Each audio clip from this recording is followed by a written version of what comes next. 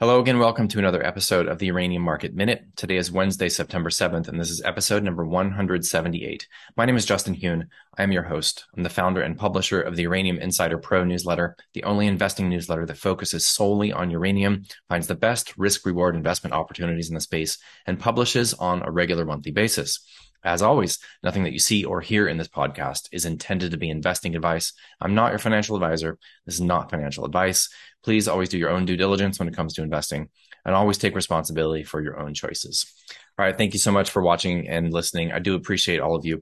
If you're watching this on YouTube and you have not already, please subscribe to the channel, like the video, share it around, hit the notification bell. You will be reminded whenever we publish a new episode, which is almost every day. And starting in October will be every week. If you were listening to this on Apple Podcasts and Spotify, I would love if you left me an honest review. Thank you so much. We're really trying to do what we can to spread around the good word that is uranium investment, because this thesis is unbelievable. As I discuss pretty much every day, I'm going to talk about a couple of elements that are confirming what we have been seeing in the fuel cycle over the past few months in the mailbag section. Before we do that, let's run really quickly through the daily scoreboard and the charts. Starting off with the spot price of uranium up 25 cents from yesterday. Pretty quiet spot market. SPUT, however, did purchase another 200,000 pounds yesterday, and they did issue 104,000 new units, raising 1.3 million. They have ran their cash position down significantly. Their cash position now is less than 0.5% of their net asset value, which is far below where we thought they would run it down. However, they obviously know what they're doing, so perhaps they can see on the horizon some risk coming back on and the opportunity to raise more money just around the corner. That's to be devoutly wished. Of course, yesterday the SPUT discount to NAV shrank to under 1%, closing at minus 0.92%.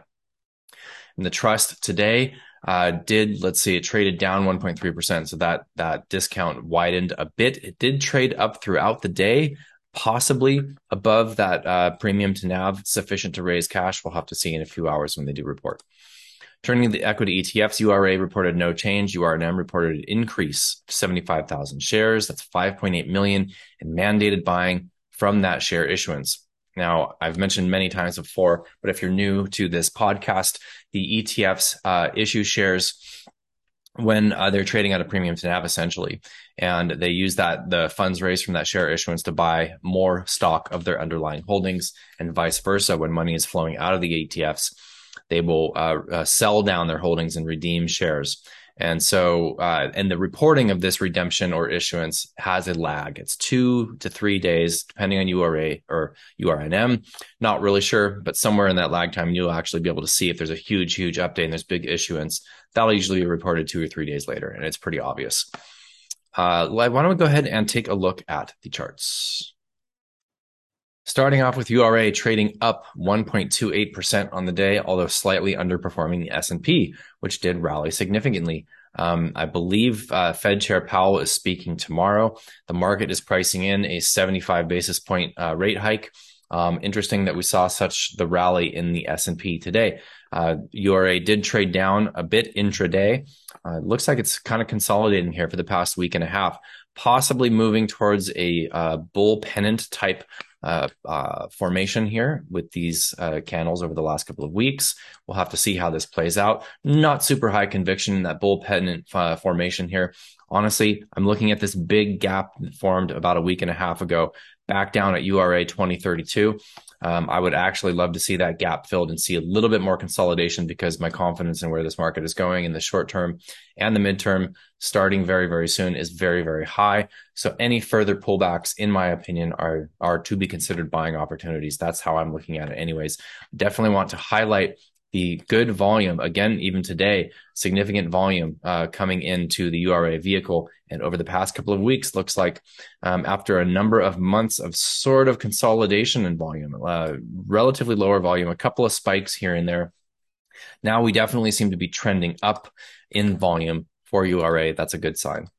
URNM relative to the spot price of uranium, up a little bit today. The spot price up as well. So nice performance for URNM. This chart setting up very nicely here as we are, again, sitting above this 200-day moving average that is starting to try to flatten a bit here. If we remain above the 200-day and it turns back to the upside and we see a golden cross, which would be the 50-day rising through the rising 200-day, with us trading above that 200-day and 50-day. That would be a full-on bullish chart, in my opinion. Cameco trading up 2.6% on the day after trading down significantly yesterday. I did mention yesterday, it looked to me, because Cameco was bucking the trend of the rest of the sector, which was slightly up on the day, that it was possible that a prominent newsletter issued a sale. There is one prominent newsletter that likes to swing trade this stock, and this looks like a similar point where they might want to take some money off the table, hoping that it pulls back down to re-enter with a partial position. They do this over and over and over, not really a big deal. URA relative to the S&P, like I said, it underperformed the S&P today, although it did print a decent candle, with URA recovering intraday. This chart also starting to consolidate in a type of flag formation. Sprott Physical Uranium Trust trading down 1.3% on the day, again printing a nice handle. And this is a really, really interesting chart, with the trust just marching higher over the last week and a half or so. RSI kind of flattening out here. To me, that looks like we need a little bit of pullback here. We'll have to see how that goes. All right, mailbag section. I had one question come in to me about China, and another question come in about Urenco. So first, we'll start off with China. Yes, Bloomberg actually reported today that while China's national target was to build around 6 to 8 reactors per year, they have stated that they have the capacity to build up to 10 reactors per year. Now, China currently has 21 reactors under construction, and of course, China is a very, very big part of the overall future demand story for uranium and the growth story for nuclear. Now, there's plenty of other countries. There's more than a dozen other countries that are currently building nuclear reactors. Other countries also building nuclear in addition to China: Argentina, Bangladesh, Brazil, Egypt, France, India, Iran, Japan, South Korea, Russia, Slovakia, Turkey, Ukraine, United Arab Emirates, the United Kingdom, and the United States. These are all countries that are building nuclear reactors right now. But of course, China is the big player in the room here, building 21 reactors as we speak, and the ability to build up to 10 new reactors every single year. And honestly, with the targets that they're putting out, okay, what was their target? I believe it was 200 gigawatts by 2035. So that is now 12 years away. 12 years away in just a few months here. So in 12 years, they're wanting to expand from about 51 gigawatts to 200 gigawatts, 150 gigawatts. They're building these Hualong 1 and Hualong 2 reactors that are just over 1,000 megawatts per reactor. That's another 150 reactors, even let's say 140 reactors in 13 years, 10 reactors a year. Honestly, that's what they need to do in order to hit that target. So very, very interesting to see that. And honestly, China is just on an absolute tear. And there's a lot of doubt about whether or not they will stick with this plan and whether or not they will be able to. Well, you know what? They are so far. And that's all we can really go off of is are you doing what you say you're going to do? And so far, China absolutely is. All right, the other piece of news that I want to talk about is Urenco. Urenco has, as reported by the WNA, which I'm going to share right now, informed the U.S. NRC that principal licensed activities have resumed at the centrifuge assembly building at its enrichment facility in Eunice, New Mexico, in a letter dated 30 August. The company said it has begun making preparations to the CAB, the centrifuge assembly building, to be fully operational by January 2024. That is about 16 months away, including hiring staff, operating ventilation and fire protection equipment, and procedure preparation. Based on the current and planned activities, UUSA considers CAB to be an active service and being used for principal licensed activities. Okay, what does this mean? So Urenco is an enricher. They have a facility like the one just mentioned in New Mexico in the United States, and they have another facility in the UK. They are a prominent enricher within the West. They are seeing increased demand for enrichment for the reasons we've talked about ad nauseum on this podcast. The Western utilities are seeking enrichment and conversion services in the West, trying to avoid Russia for new contracts. And so far, they have avoided Russia for new contracts. Now, Western utilities, to my knowledge, are still receiving legacy contract deliveries from Russia in terms of enriched uranium. USA's enriched uranium allotment from Russia under the RSA is somewhere around 20% per year. It's a bit more for the EU. They're about 30% of their enrichment comes from Russia.